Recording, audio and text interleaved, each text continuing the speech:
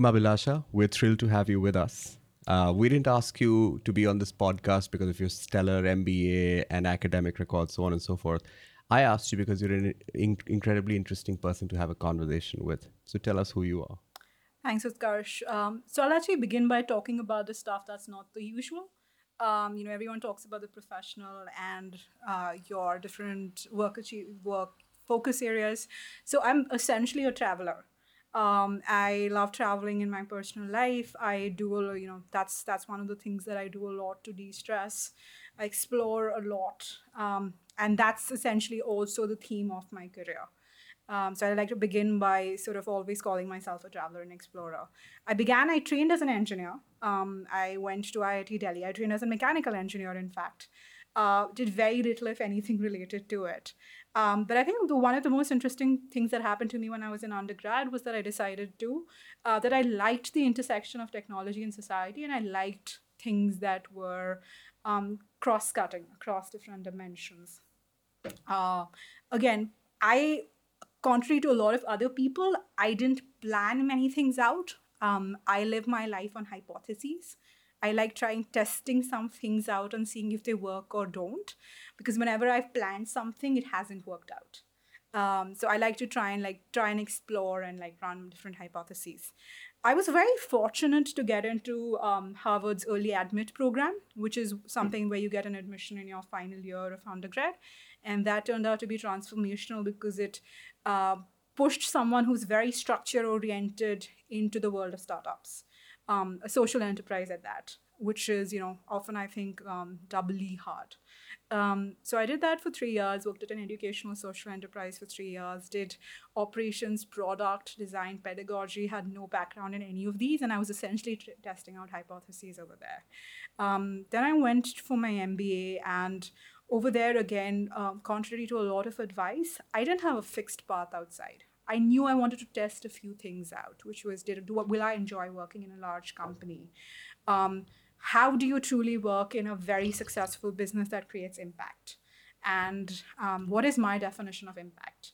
So a lot of these things came in. I eventually transitioned into doing innovation consulting, where we really focused on making companies relevant and stay relevant as they grow, as technologies change, and particularly in the spaces of healthcare and life sciences. And that brings me to my current role, where I had strategy and business operations at a company that's building an AI-enabled platform to discover cures to diseases. It's a very circuitous path. I would never have expected myself to be here, but I ended up coming here because I essentially kept trying different iterations out, and so I landed where I am today. Okay.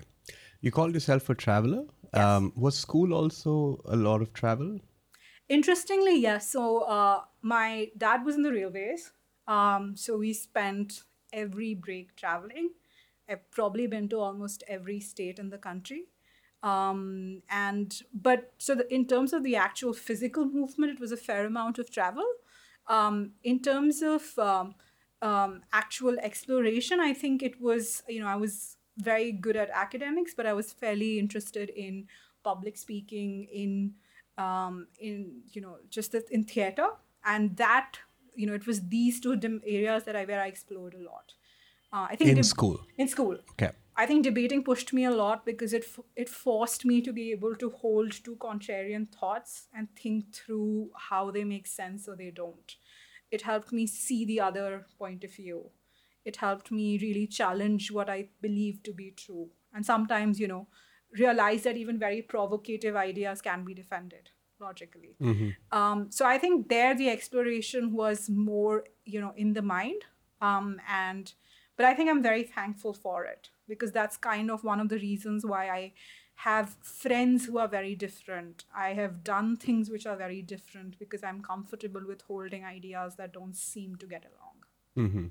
So yeah, now that I was thinking about it, I do think some of that has to do with it. When and why did you decide to pursue engineering? So this one is probably one of the biggest cliches of my life. I didn't want to do engineering. Yeah. I was someone who was very good at math and science, but I didn't really want to do it. you know, and then once I started preparing for engineering, I got competitive and I was like, okay, I mean, if I'm doing it, might as well do it well. Um, I think I was fairly fortunate that I got into IIT Delhi, which, even though it's an engineering school, is, for an Indian school, is fairly multidimensional. There's a lot of extracurriculars happening, and even within the academic, there are a lot of open courses, a lot of electives in humanities, a lot of width of experience, which helped me then make the most of it. And in retrospect, I think an engineering education gave me a certain scientific temperament, which helped me in the long run. But that was one of my perhaps only conventional choices that I've ever made so far. What was the first day at IIT like, and how was it different from Harvard Business School's first day? Oh, that's a really good question. So the first day of IIT was very overwhelming. It was, I remember my first class was in mechanics, and I was pretty certain that it would be very challenging for me to keep pace with the academic rigor. And but I sort of, with the people, I found it much easier. I was like, okay, these seem very similar to the sort of um, quote unquote background I had come from. Um, Harvard's first day was different because I don't think I ever was uncertain on whether I'd cope with it academically. But it was just a fairly transformational experience. I was, I was sitting next to people who I would never have met in a different life. Give me an example. So the person who sat next to me had served in the U.S. Army for 6-7 years. I really don't think I ever thought I'd go to school with somebody with that background. And after the first few days and weeks took adjustment. And then over time, I'm very grateful for it. Because again, it's not just a different educational perspective, it's a different, how do different people from different nations think about things? How do people from incredibly different backgrounds think about things? So they were two very different experiences, the first day at both those places. Walk me through some experiences at IIT Delhi which molded your thought process. Memorable experiences, challenges, anything. I think the first one was an interesting one. That's probably the highlight of my time at IIT, and it has nothing to do with academics. So I had grown up in Delhi. I'd done a lot of debating at the school level. And when I got to IIT, I realized that because women were such a small share of population, very few of them debated. And or over the last 3 to 4 years, there had become a culture where people assume that women couldn't debate. I've heard that, I'm told that this was much better earlier, but there was this gap in between. And I remember that in my first year, we had done this. We used to have these inter-hostel sort of championships, and because nobody in my hostel wanted to debate, we sent in a team of freshers, first years, including myself. And we won one match, one debate, and people were surprised and shocked. And I found that, surprising, but also a tad disappointing that people were just so sure that this couldn't happen. In a very Who was surprised? The guys or the girls or both? Everyone. Okay. You just get used to a certain pattern. When you see a pattern over a certain number of years, you're like, well, we don't expect them to. And very ironically, in our second year, we put together a team of 2 second years and 1 first year. We again went and we lifted the debating cup that year. That was the first time that I know of in IIT's history. So your hostel. Yeah, in IIT's history, that I think both a women's hostel as well as such a young team had ever lifted the debating cup. And it was, for me, it was almost a question of I think it's a question of realizing how easy it can be to stereotype when you see a certain pattern, and also just how much fun there is to prove that may not be the case. And I think that for me that was one of the most transformational things in my life, just that ability to do something that people don't expect you to do. And since then, I think, as more and more people kept doing it, a certain momentum kept building. I don't think that today women who enter ever have to hear what I'd heard. And hopefully that momentum continues, because I'm well aware that if that momentum breaks for enough number of years, we'll potentially be still starting from scratch. So that was definitely very, very transformational So experience for interesting me. you say that because I don't know if you remember, we discussed once expectations and performance are Yeah. related. Yes. Uh, that's definitely the case. I think sometimes, so I actually think of it in a very interesting way, which is that the joy is sometimes the difference between what you expect and what you get. I think that was such a joyful event for us, mainly because nobody, including ourselves, expected it.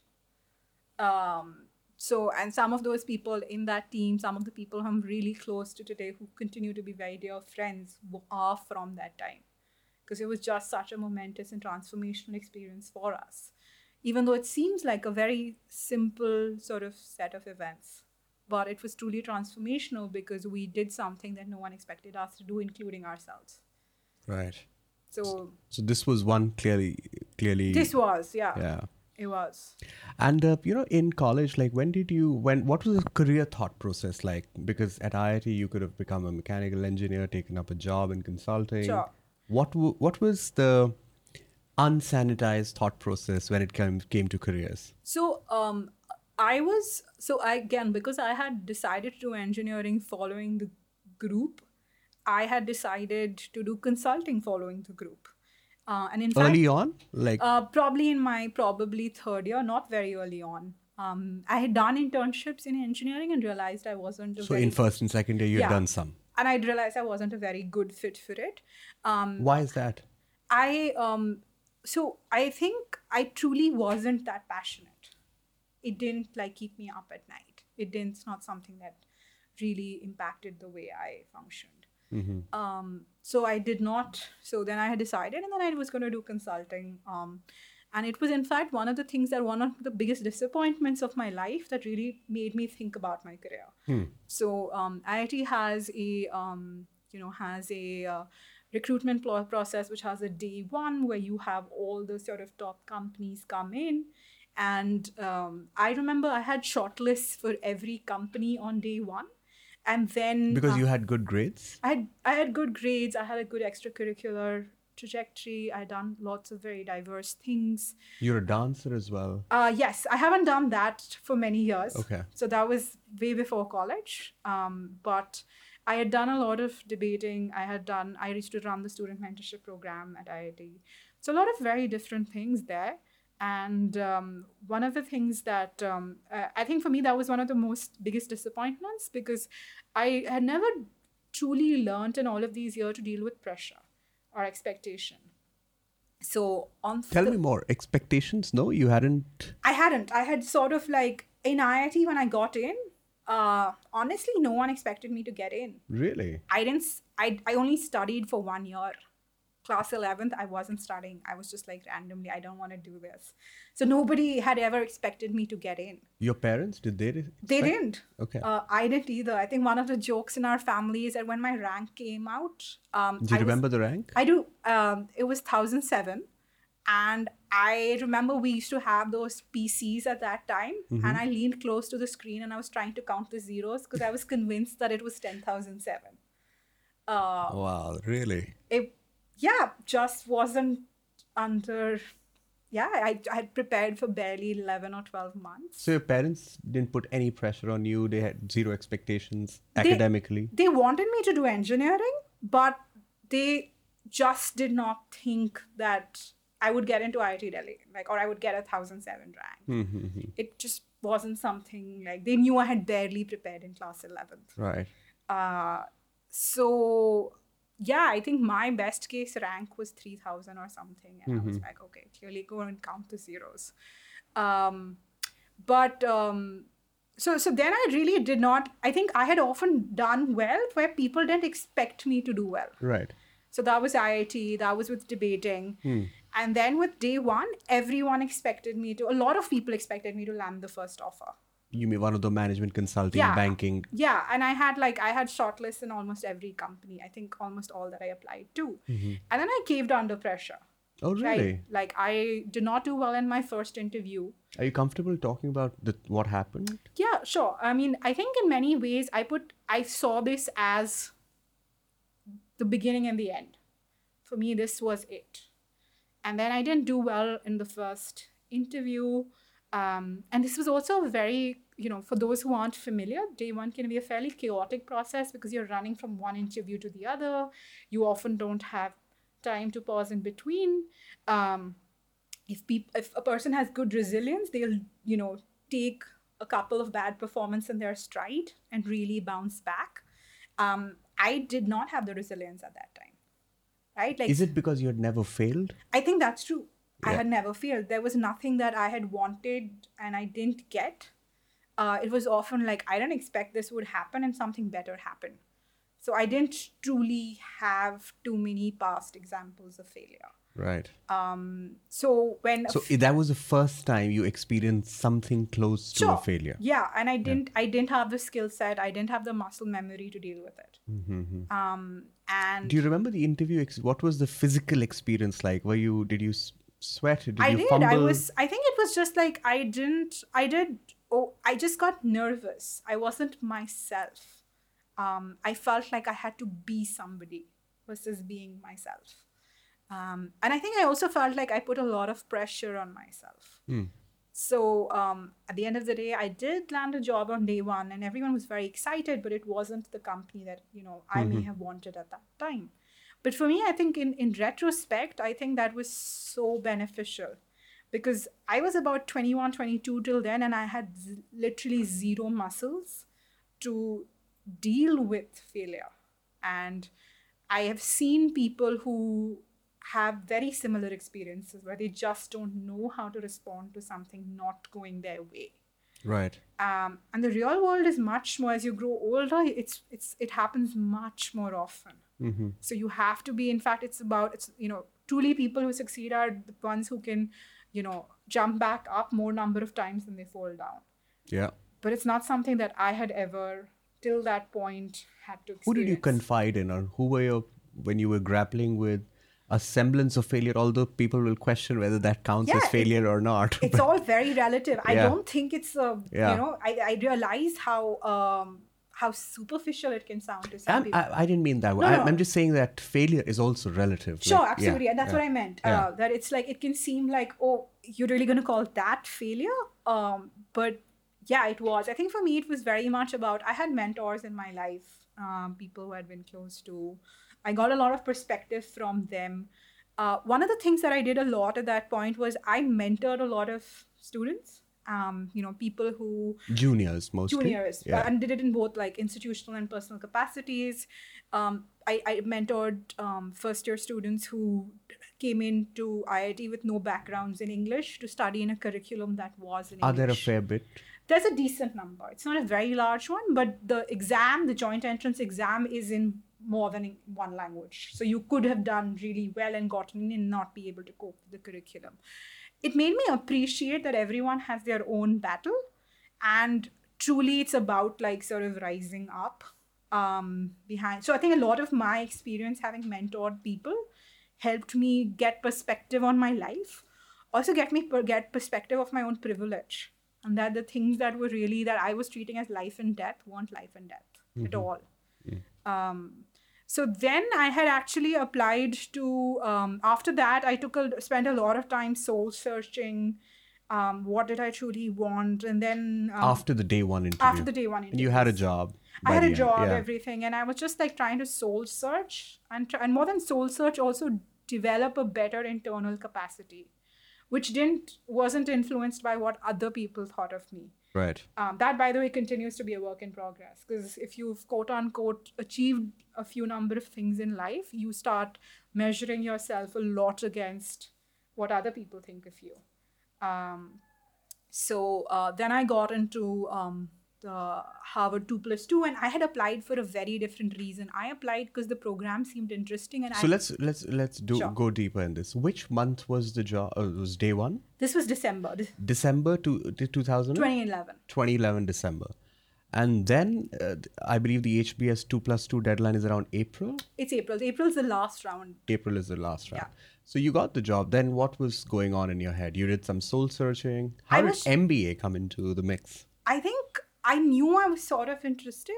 I had actually often aspired for the Kennedy School as just for some notional reason. You should tell people what the Kennedy School The is. Kennedy School is the government school at, it focuses on government and public policy at Harvard.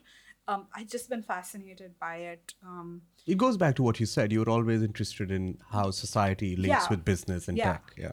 And after that, I heard about the Harvard 2+2 from my elder cousin. I had a few friends tell me about it, and I found it an interesting program. First, I thought it wasn't real.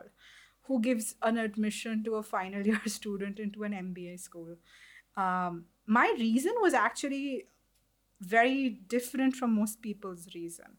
At that point, I really wanted to, I had never applied for a US school. I wanted to do that. Two, I wanted to try and test myself to apply at something where I had more odds of failure than success. Wow. Tell me more about that. I knew that I knew that one of my biggest challenges had been that I didn't know how to deal with failure. So I wanted to push myself to try something out where I had much more odds of failing than succeeding. Mm-hmm.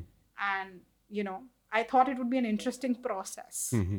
And Yeah. So day one, you had a job. And then tell me, what was the thought process? So I think for me, I had a very different thought process about the 2+2 than most people. I had never applied to a school in the US, and I thought it would be an interesting muscle to build because I knew that in the future I might be interested in doing that. The program also seemed really interesting. I partly didn't believe it. I was like, who gives an admission to someone who's in their final year? And more importantly, I wanted to push myself to do something where the odds of failure were higher than the odds of success. Because if I learned one thing from my experience on day one was the fact that I didn't know how to deal with failure. Mm-hmm. So it just seemed like, and honestly, I had very little to lose. Right. Things weren't nothing was going to be very... In the beginning of the podcast, you also talked about your fascination for society and Yeah, business. yeah. So you didn't feel like Kennedy then? I thought I would, I could apply to Kennedy later as well. And I think for me, I was still trying to explore what made sense for me. Okay. So I wasn't really married to one idea at that point. And I think the program, the more I read about HBS, it started sounding like a very interesting place. Business started sounding more and more interesting. Right. So that's when I decided. So this in January, I gave my GMAT. I was still dilly-dallying. I wasn't very sure if I wanted So you took a date in December. That's an important step, Yeah. right? Sometimes just taking a date makes you prepare. Yeah, I just took a date in December. I gave my GMAT in Jan. It's a very good idea to give your GMAT when you're in college. You just have those muscles working. I had to do very little, if any, preparation. And that wasn't because I'm very smart or anything like that. That was very much linked to what I was doing at that time. And December's many times off as well. Yeah. So that was a good time, did that. I took my GMAT in fourth year as well. Yeah, it's a good time to do it, Yeah. right? You're not dealing with a day-to-day job and all of that. And then I kept delaying applying. So I only began applying on March 15th or 20th. So you were happy with your score, right? Whatever. Yeah, I was happy with my score. Yeah. What did you get? My score was 750 or 760. Okay. I don't remember, but I remember it. But on the higher side. It was on the higher side. Yeah. And I kept procrastinating and going back and forth on should I apply or should I not, especially on what would it do to my confidence if I didn't get in. But here you said that the odds were one Yeah. of the reasons why you were applying. I did. So I was equally fascinated and equally terrified That's of the interesting, prospect, yeah. which is why I kept going back and forth. I finally decided to start writing my application on March 15th or 20th for an April 10th deadline. That is highly not recommended. Mm-hmm. It's just it. And then I submitted my application on April 10th. So were you thinking from January to March, were you thinking about what you would write in your application? I wasn't. You weren't. I was doing a lot of soul searching, which by the way... Which is important, right? Which by the way helped me write the application in retrospect, but I wasn't thinking of it from the point of view of the application.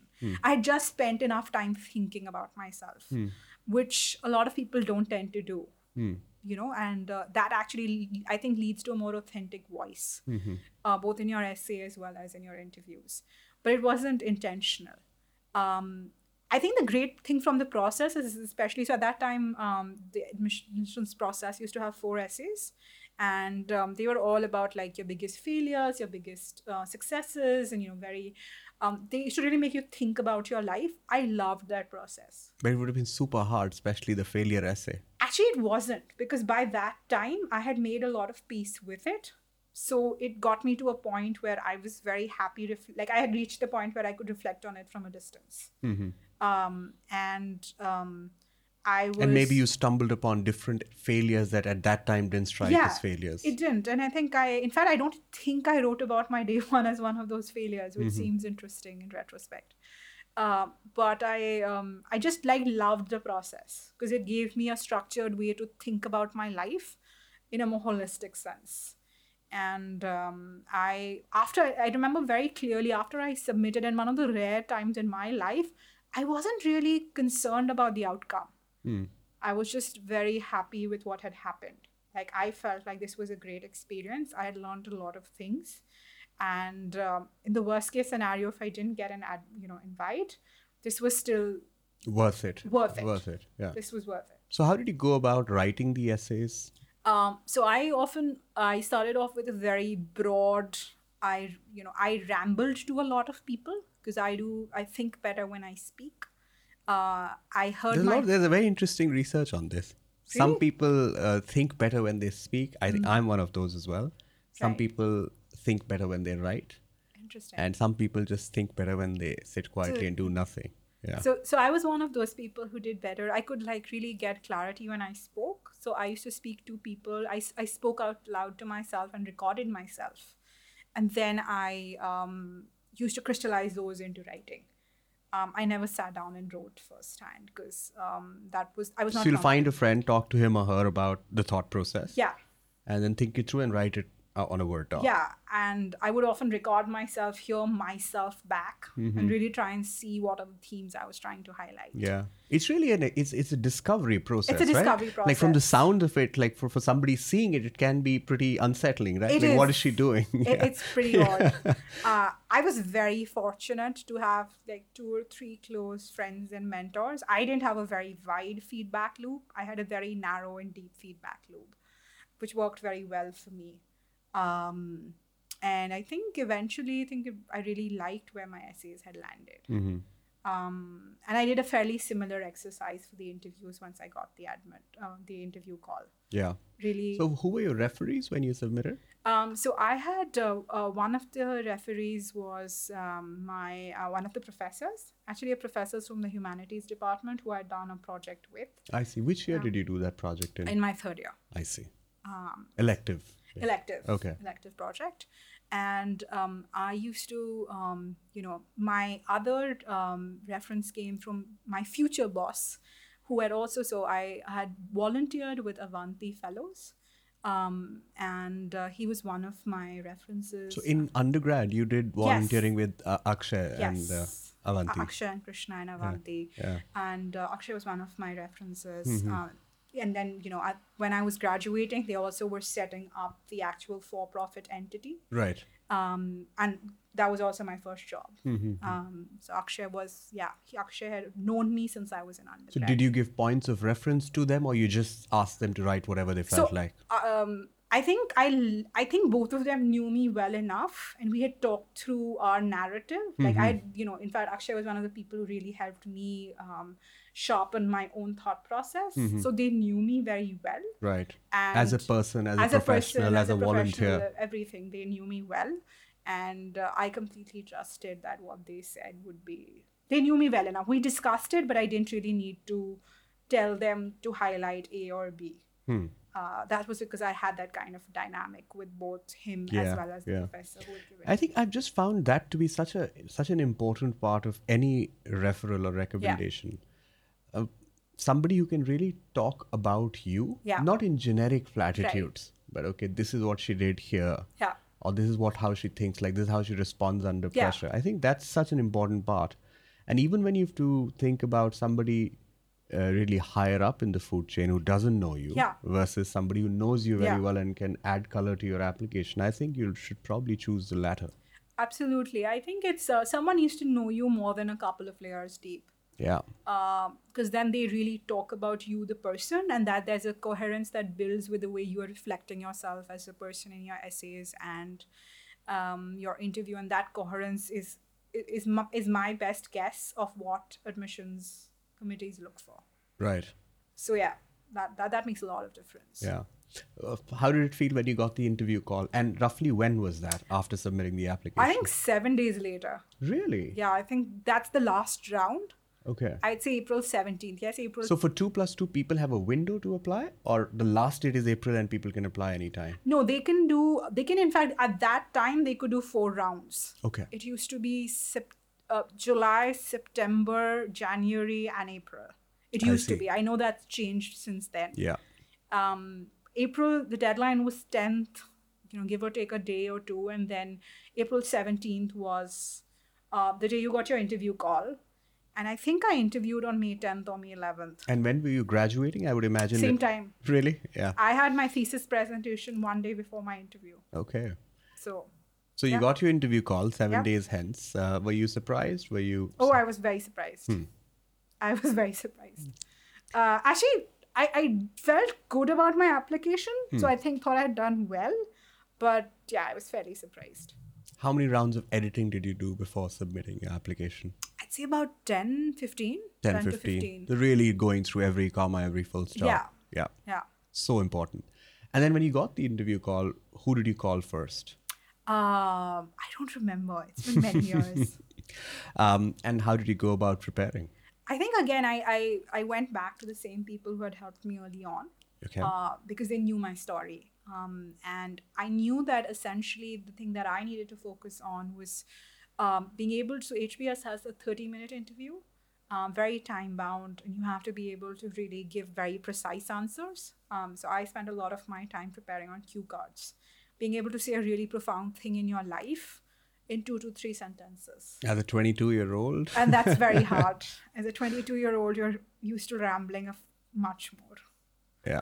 I wasn't concerned about consistency at all, because I had been incredibly authentic in my essay. Yeah. So there wasn't anything that I had like played up or played down or anything of that.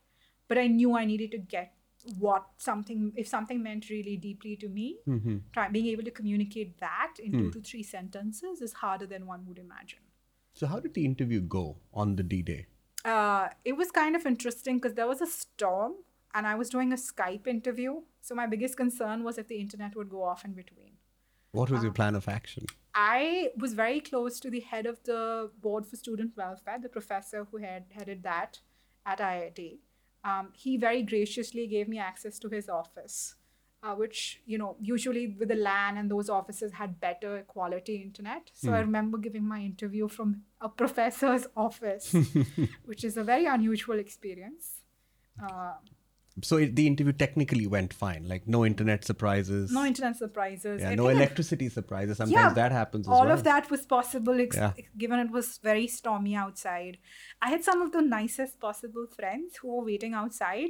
They're like, we have backup, we'll figure something out. We have a dongle, we have 2 dongles, and we'll figure something out. That's great, yeah.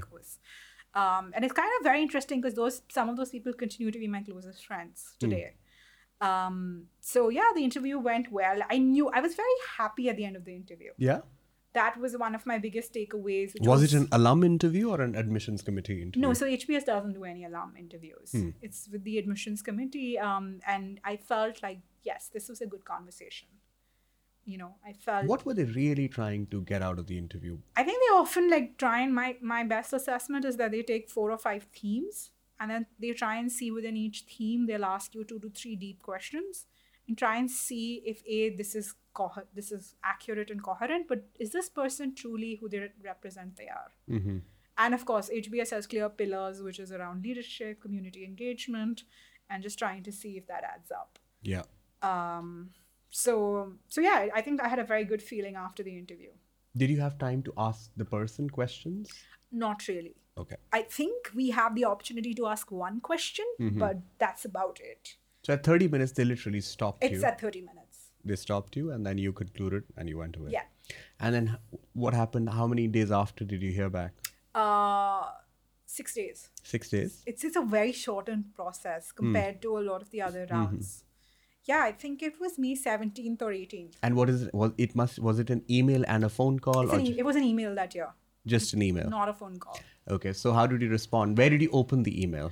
That was, yeah, I still remember I had locked out all friends and family and told them I'm doing this on my own. So you knew where roughly it was coming Oh, today. everybody knew the time. Okay. You know exactly. It's, I think, 12 noon Eastern time or 12:30. So you know it's about 9:30 in India.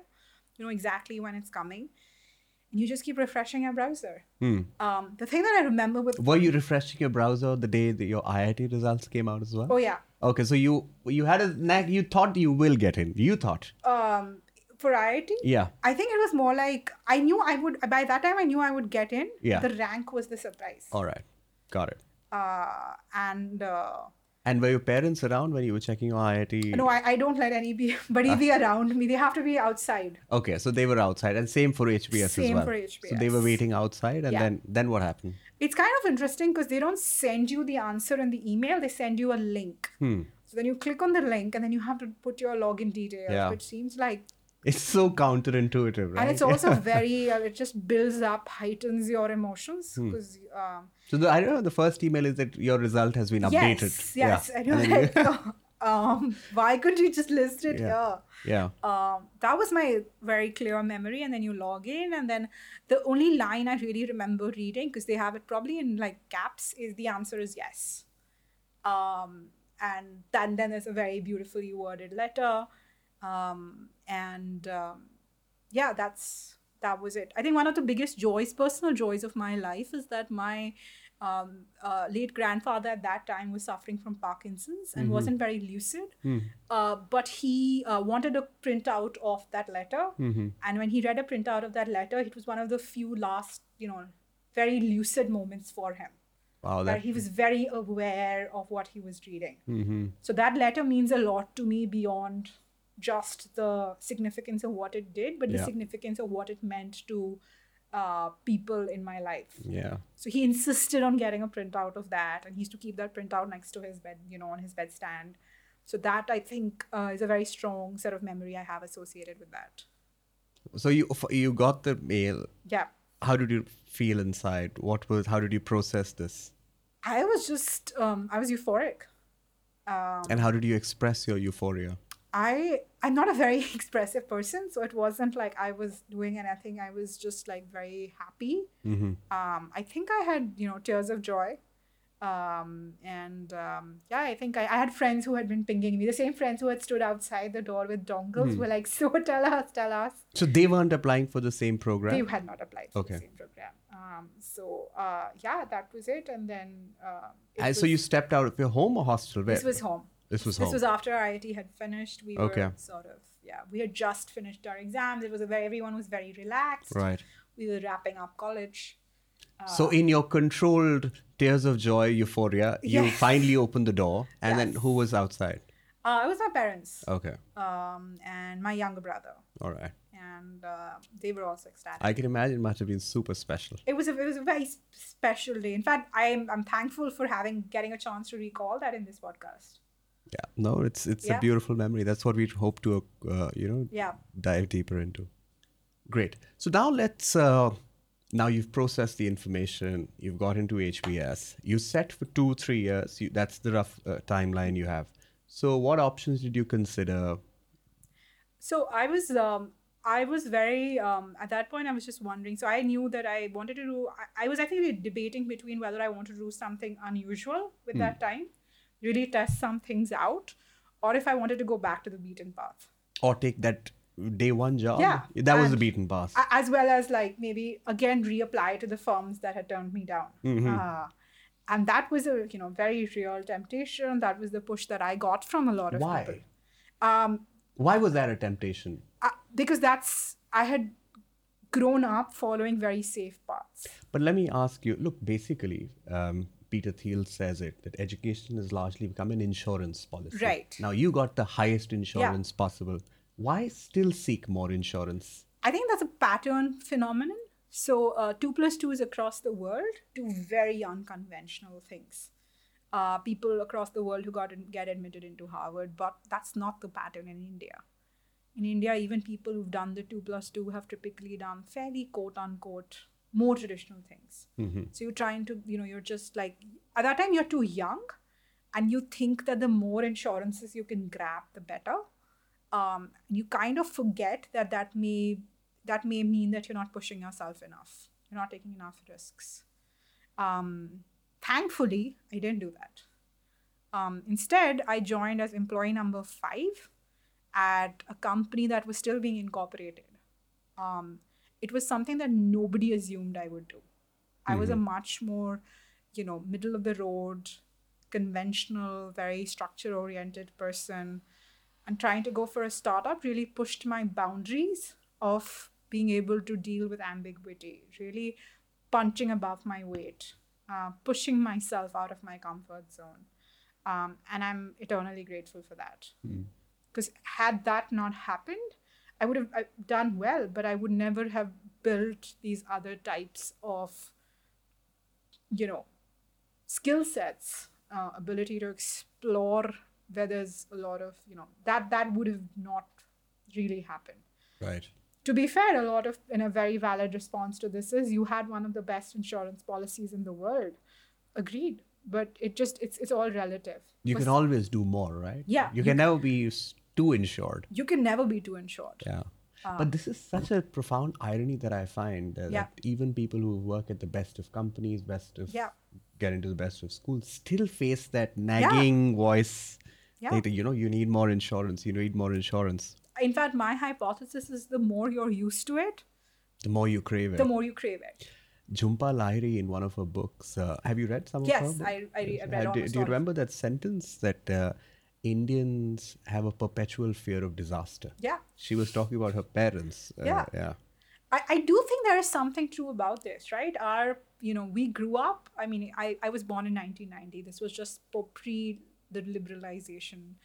We grew up in a very different country. We grew up, in fact, we represent people in this age group, represent just one generation which saw a changing India, from a more closed economy to an open economy. The volume of your opportunities went through the roof. Even today, people, when I see 5-6 years younger, they're taking far more risks than people in my age group took. And that's more than previously. So I do think some of it had to be the changing times. And I'm very optimistic about this, the fact that people are doing and trying and being more. Sure. Let's explore this insurance policy a little more. Sure. Do you think, in retrospect, that getting into top business schools is an insurance policy or was an insurance policy for you? I know that wasn't the case, but walk me through the insurance, the experience, plus exploration in business school. I will be very honest. I think it's an insurance policy. I think it will always be an insurance policy. I'm not sure. When I applied, I had no intention of making it one. The odds of getting were close to zero, so really no intention. But I'm very grateful and aware of the privilege that comes with having an insurance policy called a Harvard education. I'm not going to deny that. I think the question is, what do you do with that insurance, right? I think, and then we'll come to that later, but I really think that if you have insurance, if you have a safety net, instead of trying to grapple and trying to get more insurances, I think, in fact, you should probably try and do more things because you have something to fall back on. Like give insurance a chance. Like give take insurance risks. a chance, sure. Like, I think, and unfortunately, it's often counterintuitive. You almost end up wanting to do more, which is hold more insurance. But let me begin with the MBA. So I spent 3 great years at Avanti. And I did, roles. For me, it was very... For our non-Indian counterparts, could you explain in a sentence what Avanti is? So Avanti is a social enterprise that was really focusing on scaling an affordable, high-quality science and math model across the country, using technology as an enabler, not a replacement for teachers, but an enabler. very good experience for me because I worked not just, I mean, so the different functional things are one part of it. It forced me to work in geographies I wasn't familiar with. Um, I joke that I had lived in Delhi all my life, but I didn't know Delhi beyond a Connaught Place because I grew up in South Delhi. And I saw a lot more.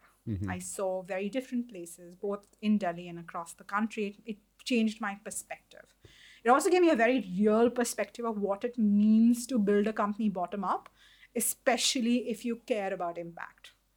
About making sure that your education, the model helps students learn better, especially if you care about the net good being created. That is an added sort of, it's a very real experience. It's very easy to romanticize it, but it's it takes a lot of blood, sweat, and tears to be building it, bottom up. And And you were employee number 5. yes, and I'm also very proud of how the fact that the company continues to grow. Even today, it's in so many different cities across the country, in cities you wouldn't have heard of. So that for me, I think just like was a very real experience. So then when I was going for my MBA, by then I think interestingly enough, I'd actually, I drank the Kool-Aid. I really did think business was an interesting thing to explore and go further into. I went into the MBA with trying to test out a few different hypotheses. Sure. I didn't have a clear outcome in my head. People are very clear, like about which company they want to transition into. I didn't have that clarity. I knew I wanted to try out 3 or 4 different things.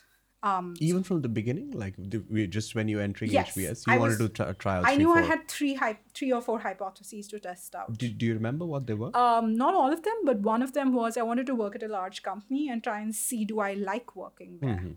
I wanted to see where in the tech space, if at all, was I interested. And I wanted to try and see, to define what impact means for me and where I wanted to work in terms of like a business that does very well financially and generates impact. Those were 3 of the hypotheses I was testing out. And more important, and of course, I had a certain set of skills to build. I had almost no business background. I didn't know an income statement from a balance sheet. So clearly there was a lot of like skills to build. And one of the things that I had become very clear, even in my first job, was that I care more about who I work with and what sort of an environment I work with than many other things. And we were fairly fortunate that the career services makes you do a lot of assessments, and a lot of those self-assessments pointed to the same direction. That was a very important. I couldn't agree more. Who you work with is probably the most defining indicator of your happiness, your growth. So critical. And for me, it can make or break a job, basically. It can. Yeah. It's not something we're very aware of just after undergrad. Doesn't seem like an important metric, but it is. So I think I spent the 2 years very much trying. I think one of the things that worked well for me was the structure of the MBA at Harvard. The first year is required curriculum. So you just get an exposure to all the sort of basics of accounting, finance, strategy, marketing, leadership and ethics, a broad spectrum of things. And the second year is purely elective curriculum. So you choose what you want to do. And that blend worked really well for me because the first year really helped me hone skills that that had been an aim for me as someone with a non-business background. And by that time, I was more familiar with the lay of the land. I'd already started pushing some of my hypotheses forward. And by second year, I just felt much more better placed to choose the different courses. So that spectrum worked. I loved the case method. I couldn't speak more highly of it. It also comes from my own previous... What is the case method for the uninitiated? Right. The case method is a method where you essentially take a business scenario in the form of a case. And this could be across any sort of course like strategy, marketing, finance. And you really analyze that case from the method of a business leader. You as a class of 90 are going to debate the pros and cons of a certain scenario decision that a business leader needs to make. And it's a very representative sample of what the real world looks like.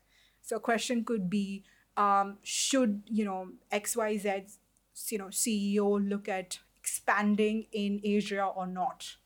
And it's a very, there's information, but there's limited information in order to Like really, life. like life. It's deliberate. So that's number one. It's limited information. Number two, it focuses in on making you realize that there is no right or wrong answer. There are clear trade-offs, and you need to live with the trade-offs of the decision you made, but there are no right or wrong answers. Right. This can be incredibly frustrating as well, because if you come from a That's very why the "it depends" is such a popular phrase. it is. Yeah. It depends. So if somebody asks, what do people think about the case method? My response would be, it depends, depending on what your perception of the method is. I was completely a fan from day one. And that was linked to the fact that I had worked in education. So I was convinced that the right way to teach people is to get them to engage with the content, Yeah. instead of being lectured to. Content and context as And well. and context as well. And just like making sure that you engage with it instead of passively listening to it. And so your first year was all required Yeah. curriculum, and then did you do an internship at the end? I did an internship at Amazon, which was In Seattle? In Seattle, which was a very interesting experience. I got a chance to work at the intersection of the Fire TV as well as the Alexa, and it was a super interesting experience. I also saw it was like that was the point where Amazon was really like picking up steam. This was 2016. So very interesting to see how the different teams functioned, how they interacted with each other, what were the dynamics at play. I think, and overall for me, it was a great learning summer, but also one that pointed me to the fact that I probably don't enjoy large companies as much as I enjoy smaller setups. Right. And that was just a personal sort of realization of where I wanted to go after that. Right. So, and I think that I would encourage for anyone the way you think about internships. Internships are very good low risk areas to test out a certain hypothesis. Yeah. And for me, that was really helpful. The only way to really know whether you like something or not is to do it or Yeah. conduct micro risk experiments. For sure. And I have, and I think for me that was amazing because I still think Amazon is one of the coolest companies in the world. But it for me made me realize that I actually like working in smaller setups. Yeah. And that was a very good sort of indicator. Where your effort to impact ratio is higher. Yes. Yeah. That's actually very well articulated. That's exactly what I realized I like. Yeah. So post Amazon, came back to college, came back with more insights that there's a particular way you lean more. Then how was second year like? So second year was an incredibly interesting experience, mainly because I was doing courses across a wide range of things that I'd already decided I wanted to experiment with. So I think one of the things that I can't recommend, enough for MBAs is please do courses which are on quote unquote soft skills. Right. And this is coming from somebody who's already strong in soft skills. Yeah, I mean, arguably that was something that I felt like I had often had, spent a decent amount of time in even earlier. But some of those, just doing it in a right classroom environment with a really interesting peer group can be life-changing. I did amazing courses on authentic leadership development, which is very much on an introspection on your leadership style and what makes sense for you. Right. Negotiations, which started off as my Waterloo. I found it very difficult to negotiate in a personal context, and I deliberately pushed myself to take that course. Tell me more, because I would be surprised if you would not be good at negotiation. A lot of people have that response. Yeah. And I think... But you said in a personal context. Yes. So tell me more about what you meant. So I think I can negotiate for somebody else, for a company or an entity or a colleague, or even for that matter, advocate for somebody else. Having, maybe just given my own, the way I grew up, it almost felt like, could you really assert and negotiate for yourself? Like, is that a nice thing to do? And by the way, not a lot of people admit this, but this is a challenge that a lot of people face. Especially women. where you're more uncomfortable asserting and, asking or slash even. But for me, I think the bigger realization was that a good negotiation isn't actually a win and a loss. It is a sum total of an increase in value for both parties involved. If you really negotiate the right way. Yeah. If people think of it as a pie of 100 and one gets 60 and one gets 40. For me, what was really insightful is that if you negotiate well, you could grow that pie to a 200. Right. Then, you see how you split it up. Yeah. Or you think about how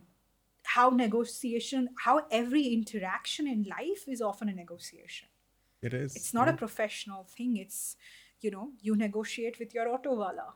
Yeah. Or your deadlines. Yeah, Or or- with your parents on some things. And I think also knowing what is your ceiling, what is your floor, understanding those in a more sort of rational context just brings to life things you're already doing. You already do these things, you just don't know you're doing them. It makes you more aware of how you think and people think. And also the role emotions play in negotiations. It can be an incredibly emotional experience. Oh, yeah. Yeah. So negotiations, again, can't emphasize soft And skills. how much manipulation is possible in negotiation? Absolutely. I think one of the things that I took away is that it's fairly easy to manipulate people if you understand what their triggers are. Yeah. And it's very important to be careful with that. And think about a scenario in which AI is Yeah. fairly well spread. How much and at what levels can you trigger? Yeah. Because you can see the patterns. Yeah. Right? So it's very important. So that was really transformational for me. I also would encourage people to do courses. I personally did courses and things that I just had a sort of gleaming interest in, but wasn't very sure what I was doing. I did a course called Building Life Sciences Businesses. I was probably the only person in that class of 50 or 60 who did not have a prior background in healthcare, did not have a PhD in biology, did not have an MD degree. So I was literally the noob of the class. And it was a business school class? This was a one? business school class. I see. But there was a lot of cross-registrants, as well as a lot of people even at Harvard have PhDs and MDs in their background or are joint degree students. And that was transformational because very surprisingly, that's a zone that I found which sort of intersected with a lot of my interests. Wow, it's so surprising. What even prompted you to take this? Just curiosity? I had always been curious about healthcare because I saw some similarities with education. Large existing rigid structures, a lot of role of, actual dynamics between, stakeholders, and just truly you could make the world a better place. Yeah. In theory. And in the class, did you feel a little bit disadvantaged because you didn't have the context that others had? Initially, yes. I went into the class not knowing what the different stages of a drug development process are. I didn't know what a payer or provider was. And that's, just for breaking it down, a payer is an insurance sort of thing and provider are your hospital systems. Right. I didn't even have that knowledge. I was just enjoying myself because I asked the most basic questions on earth. I was approaching it from first principles, which actually in retrospect, the professor also told me led to really good conversations. That's really interesting. Because over time, you end up assuming things as the default, but you don't realize how that's actually a bias. That you just gotten used to expecting that to be the case. Right. It was a very interesting case where I was the only person who voted yes and everyone else voted no. Or the reverse. But I remember because that was the time the professor was like, hey, I'm going to call upon you because you're the only person who voted one way. This was something. And were you able to defend your thought? I think I could. I think most people got it. We were discussing about doing clinical trials in African countries.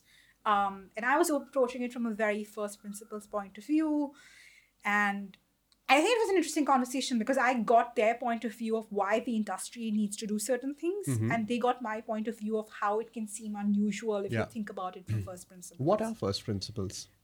Where you just break it down to, if I often think about it, if you had to explain this to a child or if you had to break it down for what it means, and you strip it of all the jargon. What does that mean? Mm-hmm. Get down to very sort of, is this a transaction that's creating value for both people? Yeah.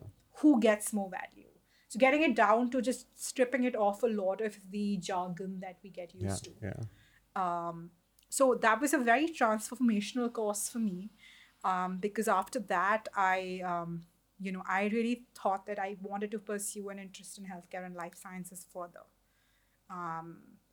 And that sort of translated into my first job.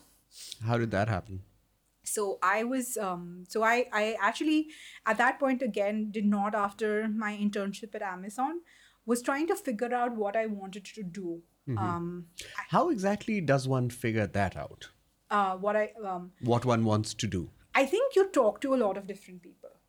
I think one of the things, And go to them with good questions. with good specific questions. Yeah. Not like, what should I do with my life? Yeah. I think that's not a conversation. That's not a helpful conversation. It's not a helpful conversation. You're right. Yeah. But really about, what do you do? What is it that you like or not, don't like? What allows you to succeed here? Yeah. What is a challenge? Like, ask them questions they can answer. Or how do you spend your day? How I do you love spend asking your that. day? That's a phenomenal question. Yeah. What does it take for a person to succeed here? Who succeeds here? Yeah. You'll see patterns there. Yeah. Yeah. Who enjoys this work? Especially in large companies, Right. there are particular types of Of people. who have a very clear advantage over Absolutely. other kinds of people. And I think I often ask the question, who enjoys this work? Yeah. Who really enjoys it? Like, what's the personality type that you seem to notice really enjoys it? Yeah. Yeah. I think you can also get more professional help. I spent a lot of time with career coaches, who were again At the business school? At the business school. Yeah. These were people who had been industry veterans. They took out time to do a coaching session with you. Again, my takeaway from that was, you drive the session. Yeah. You go in with your questions. Yeah, yeah. They're not going to drive it for you. Yeah. Yeah. Because they can't give you generic gyan. And I think it's so important that students, young professionals, learn to drive conversation. Yeah. Because that requires preparation. It requires preparations. It Yeah. requires narrowing it down to asking 2 or 3 questions. Yeah. You can't go. And synthesizing. What are you Synthesizing. really trying to get at? Yeah. Right? If you go like, what is this company about? That answer is available online. And I Yeah. think it's not in your interest, not in the other person's interest. So I think spot on. So I decided that I probably did not, I was looking at smaller setups. I wanted to look at innovative, interesting things. I was looking at it from I think it was very interesting by very early on my exploration. I came up across a boutique firm called Innersight. Innersight was founded by Clayton Christensen, who is a professor at Harvard, and he's very well known. Did you get to take one of his classes? I had actually not taken his class, which was Okay. very interesting. I'd heard him speak many times, and I planned to take his class in the second semester. But something happened before that. I got a job at Innersight, so I decided that I will not. I actually wanted to keep the surprise on. And at that time, was visa a challenge? Or Visas are a challenge. So clearly your options are narrowed in on with companies. But you have that an OPT sponsor. there, You that do time. have an OPT, Yeah. but you'd want to look at employers. for with- others, it's optional practical training where after graduating, you get 1 year or 3 years if you're a STEM Yeah. degree person. Yeah. And I think so with Innersight, it was very interesting because I was very intrigued by the work. They do a lot of work on innovation, especially how large companies need to keep innovating. And how do they innovate? How does a large ship keep responding to the changing dynamics of the world? But I didn't, at that point, I was like, do I want to do consulting? I wasn't very sure. How did you get that job? So the Innersight comes on campus. They Okay. float an opportunity. I have to give enough credit to the role interviewers and an interview process plays. I have never been in more love. I've never been more in love with an interview process Than Innersight? than Innersight. Okay. I really enjoyed my first interview. The conversation with my first interview. Why? What was it like? It felt like a conversation. She wasn't trying to trip me over. She wasn't trying to she just wanted it. She's like, this is a scenario. This is what we deal with. Let's work as if we were colleagues. Interestingly enough, she's a very close friend today. Really? She was my mentor. And then after, we both left the company at a similar time. And now we're still in touch and very good friends. Right. And did you get to work with Clayton? No, he's not involved so much in the day to day. He really gives the broader strategic direction, but you get to interact with him. Yeah. I've always enjoyed listening to him. Yeah, and it's a very powerful message for the large companies of the world who are facing so many of these disruptive threats from new technologies, new startups, and just how do you keep innovating. I think some of those lessons are very relevant for human beings as well. For sure, yeah. You have to keep iterating. And I think the interview process also involves working with your co-interviewees. So you work together on a case. Very interesting. Instead of competing. And for me, that philosophically really resonated with me. I loved the day on site. And at the end of it, I was like, I really wish they make me this offer because I loved interacting with these people. So when I got an offer, it was almost a no-brainer. So that's where you joined? That's where I joined. I spent a really good, year or so there, which was very, I focused on healthcare and, a lot of... Even at InnoSight? Yeah, and that was chance. InnoSight does a decent amount of healthcare work. And I was like, oh, this already seems interesting. Let me sort of pursue this bit more. And this was in Boston? This was in Boston. Got it, yeah. And after that, I think I had already started, I really enjoyed my time there, but I'd already started realizing that I wanted to, find something that allows me to be in India or closer to it, and B... Why?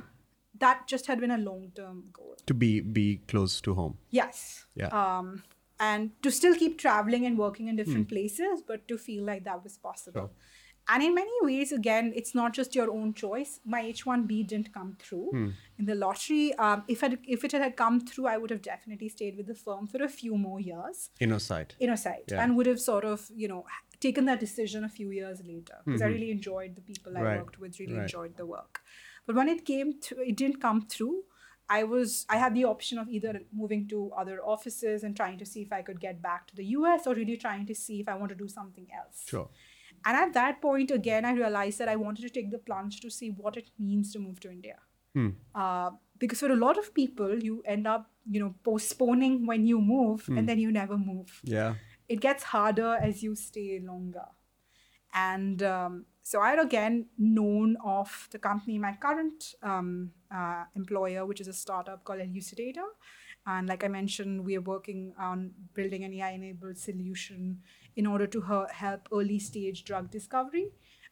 So again, I also want to emphasize the power of networks. I already knew one of the co-founders from my time at IIT Delhi. From IIT Delhi? From IIT Delhi. Okay. And his co-founder was based in Cambridge. And we had met a few times even when I wasn't I see. working. So this is an Indian co-founder? Yes. So the company is founded by two Indian, one in, somebody who lives in India, as well as somebody who is an Indian origin person who lives in the US. And I obviously knew the co-founder based in India from my time at IIT. And I had met his co-founder who lived in Cambridge when I was living there. So I already knew about the company and I was super excited by what they were doing. If you live in Boston and if you have any interest in healthcare, you get like super excited about this space. This is a life-changing space. You could ideally find cures to diseases that don't exist, and data is transforming it, or has the potential to transform it.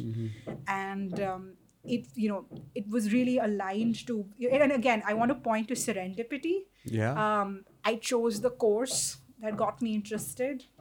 I continued speaking to my friend who I had known from IIT, who had started this company, who was also a colleague at Avanti. So Really? Just to make sure that all of this is interrelated. This is beautiful. How dots connect. Such a mystery. Dots connect. Yeah.